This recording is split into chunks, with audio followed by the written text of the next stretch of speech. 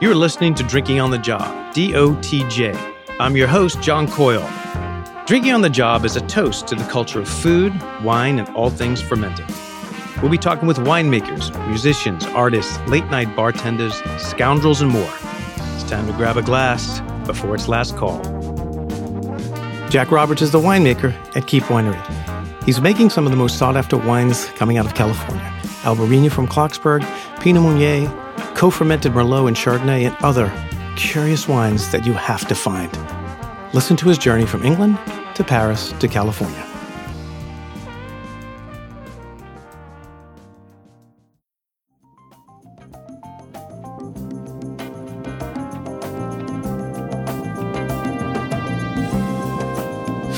So, hey, thanks for listening, everybody. I was incredibly fortunate to sit with Jack Roberts to taste through some of his wines, Keep Winery, at his house. And boy, we tasted things from the Delta to Mendocino to Napa, which we're going to talk about.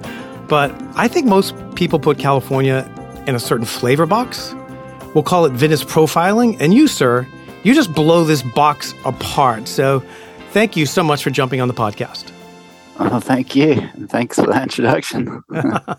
Well, I mean, you started making Keep Wines with your wife, Johanna Jensen, right, in 2009. That's right. And she worked with Abe and Chris Brockaway, and you worked for years with Steve Mathias. And so I think being around these winemakers just put you on a different path, certainly, correct? Completely, yeah. I initially, when I started with a couple of more traditional wineries, and I was very keen to make wine from the viticultural perspective, so from the farming standpoint, and really all roads led to Steve. So as soon as I arrived, it became pretty clear that he was the guy that I needed to talk to about that. Yeah, and he's an amazing farmer. Exactly. And he happened to need someone at the time to help him out, because he was just branching out with his brand, which hadn't really taken off yet. It was sort of on the upswing, but it was still a struggle. Okay. And he needed just physical help getting all the vineyards in order. So it was good timing. Yeah. So let's go back a little bit further. Obviously you have an accent. I don't know if it's Brooklyn or Queens that I'm picking up. But like, where did you grow up? What did your mom and dad do? Were they farmers? Were they in the business? Obviously in England somewhere. Yes. Actually, surprisingly, not in England. I don't blame you for thinking that, but I grew up in France. I was born in France, and lived all my life in France. But my father, being English, was quite keen to send me to school in England. So I got packed off to school at an early age in boarding school, and so I would go to school to England and then come back home to France every couple of months or so. And where was home in France? So initially in Paris, and then pretty soon my parents decided to. My mom inherited $6,000 in the 1970s, mm-hmm. and they went on a hunt throughout France to find the cheapest, biggest property they could find out in the countryside, and that happened to be near a little village called Lupiac in the southwest of France in Gascony, which is not known for anything other than being the place where D'Artagnan was born. Oh, yeah, and foie gras and that area there. Foie gras is the whole area, but D'Artagnan is specific to where. Right. Is Lupiac a dessert wine, or am I just imagining that? No, you're right, but that one's spelled with OU, whereas this is spelled with just a U, Lupiac. So why the great escape from Paris to this little teeny village for your parents? That's a good question. My father grew up on a farm, and so did my mother, and they both ended up in the city doing various kinds of work. And I think that they both yearned to get back to the countryside by the time they were having children. So that kind of is what they decided to do. And so it's in their blood, and it's in your blood. Exactly. I think the irony is, you had the fancy education. You went to Eton College, the alma mater of David Cameron, the Prime Minister, and then back and George Orwell. And George Orwell. Oh, wow. Okay. To that. That's pretty two prestigious people. Than the other guy. But I always I've said this before that when you grow up, you tend to want to get as far away from your childhood as possible, and then you weirdly have this journey back to it in some way or another, and that's where you kind of find yourself. So I think finding yourself back farming is in your blood and your parents' blood, right? Yeah, totally. Yeah, my dad grew up on a big sheep farm in Northumberland, and I grew up actually on a small sheep farm in Gascony. But yeah, so I decided that I wanted to go back to France, and get back to my roots in the country for sure. Yeah, it was pretty powerful pull. Huh. And you fell in love with the land and farming again. Yeah, but that was Steve who kind of, because growing up, I just saw farmers going broke everywhere around me. And the 80s was just horrific. Yeah, the flight to the big cities, right? Yeah. I remember when there were hundreds of people in our village, and we would have, the Tour de France would come through, and we had zoo, circuses came through, and then that all went, and so did all the people. And then, it became sort of more large scale farming, that compared to the US, it's not that large scale, but it still became, people expanded their properties. You needed hundreds of acres to really make it. And so the small scale farmer wasn't really making it. And it wasn't such an, exciting prospect to get into large scale chemical farming. As romantic as farming is, that wasn't really what, attracted me to the country. So I kind of gave up on the idea. And then you went to Paris though, right? From yeah. There? And I went to Paris, and then I worked as a sort of builder carpenter. I would find spaces and do them up, and then try and sell them for more later. And then in between jobs, I would have to show gainful employment to my bank so that I could borrow more money for the next project. Something on the books, you mean? Exactly. Yeah. And I couldn't just say, well, I was unemployed for 4 months after that. So I had to, I would get these little jobs. And one of them was at, was a place downstairs from where I lived, this restaurant called Le Ver Volé, which became my sort of haunt. Previous to ever working there, I'd loved it. And then I started working there, and then Cyril, the owner, actually both the owners are called Cyril, but the guy who runs the restaurant, Cyril, he really got me into natural wine, and it was, growing up with wine, I don't know, it wasn't a very natural thing for me to sort of, when I would talk about wine to people, I would feel kind of intimidated by the whole thing. And then the nice thing about the whole natural wine movement when it happened was it was very sort of welcoming to anybody that wanted to know more about wine. They didn't make them feel too at ease. It's true. It's a very wide embrace, right? I don't think if there's one downfall to wine that I always rail against is this idea of, knowing all the Grand Crus in Burgundy, and knowing the classification of Bordeaux, and knowing all this geography and all these kind of this data that you want you to remember, so you seem like you know what you're doing. And the natural wine rules are the exact opposite. They're like, you love wine, we love wine. What do you think this tastes like? Yeah, and it's just totally. and it's a big hug. Yeah, so what was the exactly. first bottle that you went, man, I kind of love this? That really got you to turn the light on. So there was this guy, I don't think he's around anymore, but he made this wine called Domaine de Peyrat, Peyra. And it was, I believe it was a Gamay. I might be wrong about that. It was a long time ago. It was absolutely mind-blowing. I never tasted wine like that. And then just fantastic stuff. And then it was all the classic stuff. Pfifferling was very much being drunk at that time, right? And it was ridiculous. It was like €9 a bottle. You could, and we were just drinking, gallons of the stuff. So I think Gamay was the key that opened the door. That's what I'm hearing. Yeah. I wonder if it's Julien Peyrat who's in the Ardèche, that wine. The name sounds familiar. But, it could be. He had to sell the property, and so the Peyrat thing died with him. And I think he started a new project, and I haven't really kept up. There was another guy called Maupertuis who was really good. He's still around, actually. He makes Gamay d'Auvergne. Huh. Wow. Fantastic stuff. Really spicy Gamay. Yeah, so you find yourself hanging out in wine bars and now working in a wine bar. And just tasting like any good wine bar at the end of the night. You're just, everything that's open, you sit around and taste and kind of develop your palate or your love that way, right?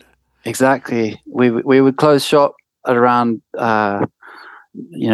midnight, and then Cyril would basically taste us through all this stuff, and we would stay there till 2 a.m. just drinking wine. It's just unbelievable. And that's very cool. And so then I was like, oh well, wine's not so bad after all. But I still hadn't an inkling that I would actually one day make wine. I was still. Yeah. So what's the next step from Paris to California? Is that the next step? Yeah. So then I realized that the building gig was hard on my body. So I decided, okay, I made a bit of money.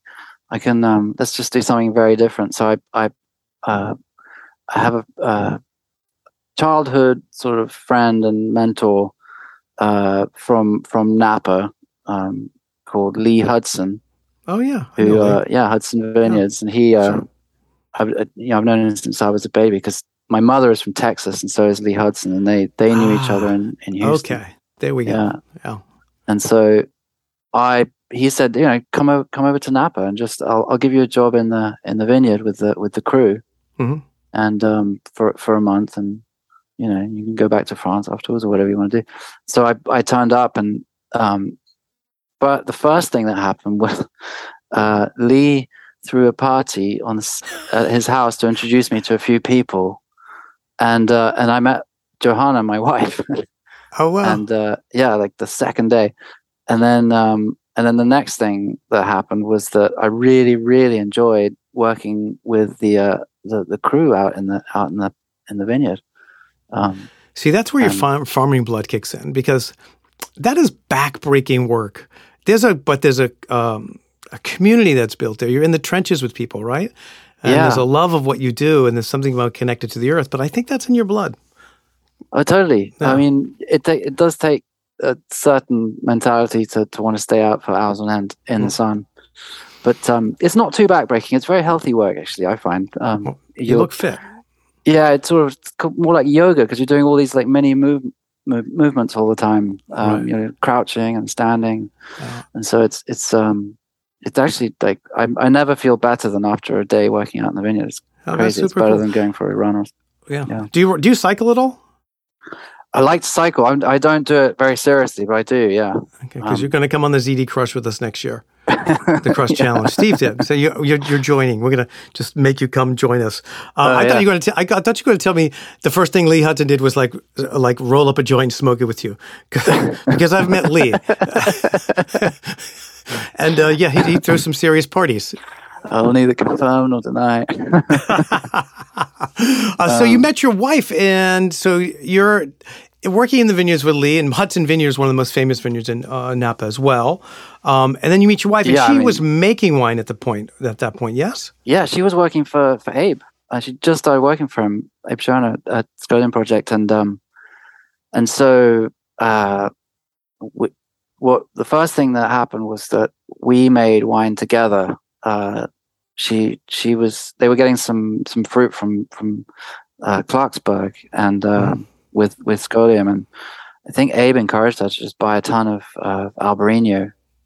If my memory serves, and that was in 2009. So I helped her make it. I mean, she really did most of the work, but I was in the winery with her, doing all the cleaning and all that stuff, and then I realized, we can just put juice in a barrel and it just ferments, and it all seemed very simple back then. Right, and then she worked at Abe's, and then she worked at Brock Cellars as well. After that, or before? She went to work at Abe's, and then she went to Brock Cellars. Exactly. Who also makes really interesting wines. like Abe, the Scolium Project, the Prince's Cave, and those wines are certainly like Skin Contact. I think they're way ahead of the curve, by the way. The Abe wines? Yeah. Yeah, I mean, wow. He like, I didn't like all his wines, but the ones I liked, boy, did I like them. They were really amazing. He did do some crazy shit. He did like a Ripasso-styled Cabernet, which was just like, it's one of those I don't know what to think. Might have just erased part of my brain when I drank some of it, but... I had one that was Sangiovese and Riesling. Kofferman. That was possibly one of the most delicious wines I've ever had. Yeah. And he just made it once, I think. I think it was Riesling. It might have been Pinot Grigio. But I think he poured me this bottle and he said, "Yep, this is the first wine I made when I was working at Luna." And John Kongsgaard said, "Well, you're never going to make a wine as good as this." And it really was that good. It was just, and he never made it again. Yeah. Huh. Why didn't he make it again? Just, I think he couldn't get the grapes. I don't know, but I'm surprised that he didn't try and do that blend again. But it was, or that Kofferman again. It was absolutely mind blowing. And then the Prince in his Caves was just something else. So good. I'll tell you what I love about this kind of new California wave. There's guys like Abe who's been doing it forever, and bless him for pioneering this kind of attitude to open our minds, really, to try something different other than walking down the usual road of Cab, Chard, Pinot, particularly from California, particularly just from Napa, which is the pedigree and back then certainly the gold standard. But there's guys like him, yourself, Brock. Have you ever had any of the Scotty Boy wines where he does like 2 years, like ferments in Old Botea, and he does really crazy kind of varietals as well. There is this, they're really fantastic wines. And so Abe Sangiovese Riesling, is that somewhat of a inspiration for you? You do a co-ferment of Merlot and I think it was a Chardonnay that you co-fermented? Yeah, it's Merlot and Chardonnay. Yeah. That was sort of an opportunistic co-ferment because we just were told at the end of the pick, "Oh, we got some Chardonnay over here," so we just threw it in, and but totally, that was definitely I think JJ and I we've had several wines that with just red wines with a little bit of white added, and it's always been a really surprising and delicious blend. People don't realize it, but a lot of Italian wines, like Chianti, for instance, always throw in a little bit of, some of them do, throw in some white varietals, and you do really get this elevated fruit. I mean, Côte-Rôtie has done it forever with Viognier and Syrah. And so it's, in your mind, you have a hard time kind of saying you're throwing Merlot in with Chardonnay, but it totally makes sense when you taste it. When we were sitting in your backyard, by the way, your house is amazing. I believe you said it was the original librarian's home for town. And of course, you did a masterful job restoring this gorgeous house that you told me when you were renting it because you were heading back to France, and you told me the rent. I almost had a nervous breakdown and cried. It was so inexpensive to New York rents, but what a gorgeous house. You're gifted in many ways and have the knack for just making things beautiful. But sitting in your backyard, eating these amazing cheeses, I was looking through and I was kind of taking notes. There was Aligoté, and there was Albarino, and there was the co-ferment. And the wines were just, somebody at the table commented, this is what like American somms have to start doing. And stop doing this. I don't understand that wine. They should taste it first and go, isn't this wine, what's it taste like? And the answer is always delicious. I mean, because you make incredible wines. And try to get outside the head of like these classic monovarietals, or you can't grow Albarino in California. But to your point, your Clarksburg one, I mean, it's like no one in a million years would think like 14 miles or so from Sacramento that there's like, marine sedimentary soils and water and heat that could make something that is salty and fresh and tastes like Albarino. Yeah, it's very undervalued for what it is. And so close to Sacramento, home for, I think, the most serial killers in the world and bad malls. Maybe we should rename Clarksburg America's Galicia.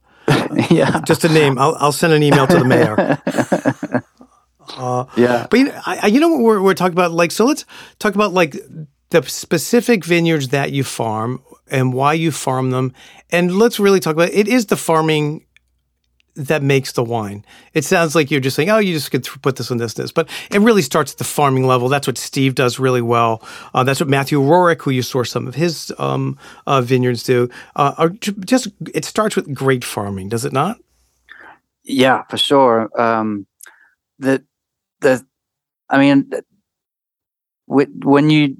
If Steve tries to differentiate himself from other farmers in various ways, but he's ultimately trying to achieve quality, and it's all about timing in your farming practices. So I could get into the nitty gritty of it, but I mean ultimately the most important timing factor is when to pick, and then before that you can get to that, there are lots of things that require perfect timing or pretty good timing in order to achieve that high level of quality. But the picking time is huge. Steve would often describe it as like, there's a time when like your grapes have this sort of high fruit, flavor, and then you can miss that boat, and then suddenly you're in the jam. And I think that I think that what a lot of people do, because maybe it's more commercially successful, I don't know, is just they wait until the last moment because they can ensure that they're going to get that jam quality, which I'm not really at all interested in from a wine making standpoint. I really value the fruit, and that's one of the things that really Steve taught me, was how exciting that can be when you can really time a pick and really capture the fruit of that vintage in a bottle. You can actually lock it in, and it's just so wonderful. Yeah, there's a freshness to all your wines. There's a freshness to Steve's wines. It's not just about picking early, because anybody could do that. It is the 1,000 steps before picking early where you can achieve this kind of physiological ripeness, but still under bricks of what normal people might pick at. And just when you try the wine, there's, like I said, there's a balance to it. So how many wines do you make right now? Gosh, I don't even know actually. I think I'm 6 or 7, maybe 8. But we're gonna expand that this year with some more wines. So cool. Yeah, it's always sort of goes up, goes down, but not as many as Steve. Yes. Yeah, Steve has his first Pinot coming online. I was just out there. Oh, yeah. Super, super excited to have that in the market. So where are you growing? Where would you expand to? Is it just what incredible vineyard source becomes available that you had a hand in farming, or how it's farmed? Is there anything that's kind of out there that you think like, oh, I'm going to give this a shot? Or you're looking at some Portuguese varietal grown in the foothills or something? Because your reach is pretty long. Yeah. We generally, I have to say, JJ, I call Johanna, we have total suckers for the weird and the wonderful. Anything, the weirder the better.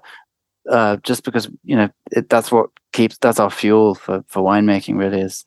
Right. It's like, wow, it's like discovering gold. In the gold rush days for us, like finding these new varieties and what they do. It just never ceases to cause wonderment for us. So yeah. And then in terms of where I'm looking for grapes, I do and I will take. If I can get grapes in Napa, which is really one of the most incredible places to grow. It is pretty astounding. You go one valley over and it's just not the same. Right. The quality of what you can grow there is just out of this world. But the other thing that's out of this world is the price, though. So yeah, it's becoming harder and harder to do that. But yeah, we get stuff from all over, from the Sierra foothills, such high quality wines or grapes coming out of there. I love the soil there. There's quartz and obsidian, and there's this crazy, beautiful, the elevation. It's probably the least discovered wine area in California, I think, is the Yeah. foothills. Yeah, there's just so much up there, and yeah, people doing exciting stuff with Gamay now, and Trousseau. I mean, all kinds of Yeah. cool. I'm surprised at one of the most disappointing seminars I sat in on was the Santa Lucia Highlands, and Galoni was hosting it. And there was a whole panel of top winemakers. I won't name them. You know who they are. Everybody knows who they are. There's not that many from Santa Lucia Highlands. And I asked them, because all they talk about how cool climate there. I mean, they grow cabbage, right? So it's that cool. Yeah. So I asked the panel, like, why is it nobody's doing like Trousseau or Pulsard or like Loire style Malbec, and everybody across the panel pretty much said there's no money in it. And I said, it's interesting because some of these people already sold their wineries, so they've cashed out for quite a large sum of money. And I said, but wouldn't it be interesting? Yeah, it's interesting, but really, they were being honest. They're like, there's no money in it. And I thought, man, that's fucking sad. Yeah. That's so sad because the only thing that comes out of there, you only see Chard and Pinot, but they brag about how cool climate it is. But what they do is just, in some of the wines are 15% alcohol, and it's just like, it's such a beautiful area, and I think like that's like what you're doing is creating dialogue and stories and hunting down Old Mission or Valdegui or interesting varietals that tell a much broader story about California winemaking, dealing with climate change, dealing with all these other factors, but keeping it interesting. Yeah. I mean, we try and keep it interesting just from a selfish point of view. I don't know how commercially sensible it is. I mean, we've somehow made a living from it, but yeah, I mean, I can understand that. If you're growing grapes, you got to make money because that's the main.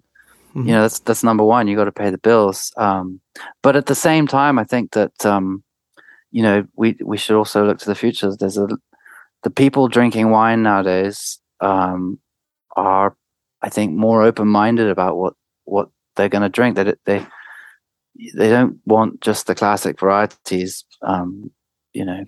100%. Because that makes them feel comfortable ordering that in a restaurant. People want to order something weird now. And so I think probably people would be well advised to be more excited about new varieties to plant, because I think it's gonna pay dividends in the future for sure. Also, as you open up this flavor box, this spice box, right?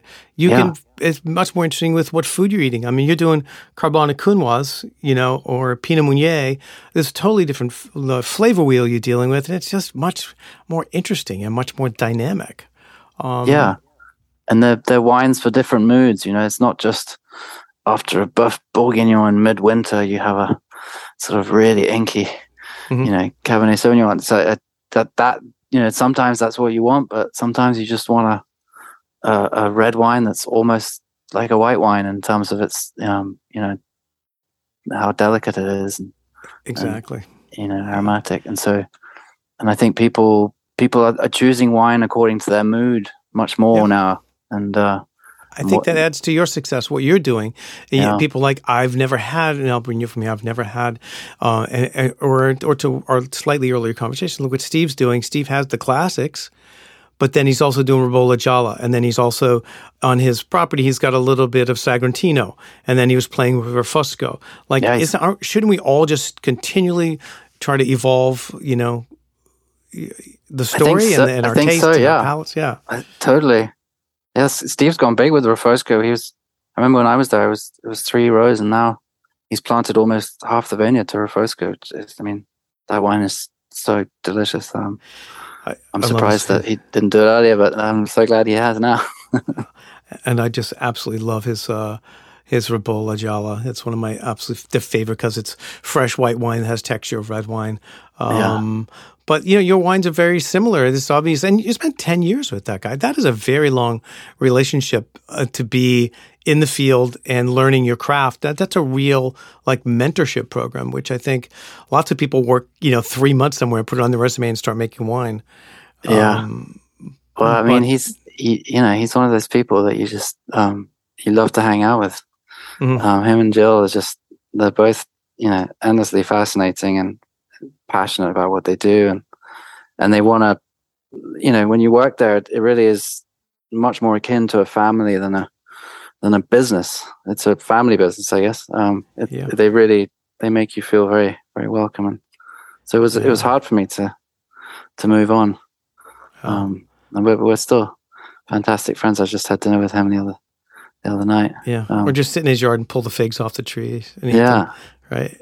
Yeah, exactly. Yeah, and that's the thing people don't understand. Like, he's a farmer. He was doing fruit trees and all this stuff before. So his knowledge is just historic and encyclopedic with plants and everything having to do with them, which really translated. Well, the one thing I learned from him is that, he knew, he understood the mechanics of everything that he was doing, the growing of the plants, everything. So, when you understand everything about how to grow peaches, which I can't say I do, but I know a little bit about thanks to him, he can then translate some of that knowledge. I can't give an example right now, but into how he farms grapes, and he just uses very practical solutions that he's learned in different disciplines to apply that to grape farming. And I think he came to Napa and started advising people on how to grow or how to maintain their vineyards, and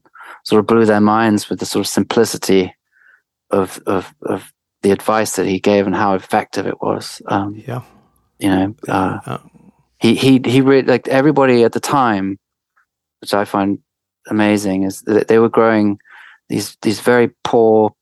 They grafted onto a rootstock that called 10114, which is sort of very weak. It's not very good at finding water. It's used to sitting in a riverbed basically and having water just fed to it all the time.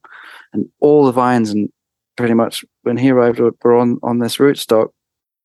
And he's advised everybody, put a powerful rootstock in there, because we live in a place that is racked with drought, and these rootstocks can handle it, and you'll still get high quality. In fact, you'll have high quality and high quantity. There's nothing that one doesn't prevent the other. Right. And he's proven that time and time again. Everybody thought that you had to grow sort of 1 ton per acre on this terrible rootstock, or terrible rootstock for Napa. I'm sure it's great in other places, but and he was able to show them, no, you can actually make money and make delicious wine. And you've proven that. So what's the next big exciting project in front of you? Is there something you just discovered or you have your eye on? I mean, your aligoté was just delicious. I'm really looking forward to just grabbing another bottle of that. That was it was I got that from Scott Young, the graft material over at Young Inglewood. I was real surprised. I put it in Sonoma and it's growing beautifully. I put it on. I top grafted it over some Merlot that was really diseased, and when you put a white like that on top of a diseased red, it still will do pretty well. And so we're getting very good yields, because Aligoté likes to put about 10 tons per acre of fruit out. And keep on making it. Yeah, and it's now fully online. So, but new projects other than that, I guess the big one is we're starting to buy grapes in France. I've come back to France. I'm in France now, and I'm in a few days' time we're going to harvest some grapes some organic grapes from a neighbor of ours, some Fer Servadou. Which it's got a few names, but it's otherwise known as Pinanque. Pinanque is the kind of the name that everybody gives it around where we are, as well as Fer. And then Brocol. I don't know have you ever had Plajol wines? No. Yeah. Oh, they're very good. And he's in our area. And you're going to bottle it there? Yep. So we I took the old cellar from our house, from where my parents live, and I've reconverted it back into a cellar, put in drains, and getting press delivered and forklift and all that. So you ship that wine to California? Well, yeah, that would be if I can make enough of it. I'm definitely going to send it back to the States. You have my address. You should send me a couple bottles. I'll send you some extensive tasting notes. That'll be my contribution. Absolutely. You break your back, and I will send you tasting notes. Yeah. Well, cool, man. We're at the part of the show where, God says, Jack, you've done an amazing job of bridging all these cultures, and I'm going to give you a gift. I'm going to give you the knowledge of knowing what your last day will be on this planet. So plan accordingly. What would you be eating, drinking, and listening to as you float off with a glass of wine in your hand? Maybe a glass of 2035 Père Servadou. Okay, fair enough. God has that power. Just to give me a few more years on this planet. And then, I don't know, I think that, to eat, I think it would have to be a very strange but delicious dish from Gascony called demoiselle, which is when you're really broke, you go to the butcher and you get the duck carcasses that have been retrieved from all the foie gras. Right. It's the sort of leftovers, and you chop them in quarters and you basically pan fry them and put salt and pepper on top, and it's just incredible because there's bits of foie gras still left in it, and there's all this, beautiful duck flesh, and you can just sort of peel it off with your fingers. It's delicious. Okay. And then I think music-wise, I need something. I thought of There's a very funny tune called "Thus Spoke Zarathustra," and it's not the classic one. It's a sort of modernized version by this guy called Eumir Deodato. It's that tune that goes dum dum da dum. It's done to like a funk beat. And you probably have you ever seen the movie Being There? Yes. Yeah. So it's Peter the opening, Sellers. Yes. Yeah, Peter Sellers. So it's the opening scene when he's been inside that house all his life, and he gets released into the wild, and he suddenly finds himself. I think is it somewhere in New York, but he's like realizes that he's been living in this really black neighborhood, and there he is in right. Wearing a suit, and he's got a briefcase. He's never that's seen such a great scene. Yeah. And that tune's playing in the background, and that always struck me as a brilliant piece of music. Well, that's cool. Well, hey, how do people find you? Give us your Instagram shout out, your website, that kind of thing. So I think thekeepwines.com, and Instagram I think is thekeepwines.com as well. And yeah, you can. Well, hey. Thank you so much. I'm going to tell everybody this is your mission. Go find Keep Wines. They're in the coolest spots I know in New York City and all around the country. I was just on the West Coast as well. So take a gander, grab whatever bottle they have available. You're going to be very, very happy. Jack, thanks for being on DOTJ podcast. I totally appreciate it. Thank you for having me. Yeah. And people, just don't forget to go on the website, drinkingonthejob.com, click episodes and look at the past episodes. There's some cool stuff there. And I'll speak to you soon. Take care, Jack. Bye-bye. Thanks again for listening. Don't forget to check us out at dotjpodcast.com. Until then, I'll see you at the bar.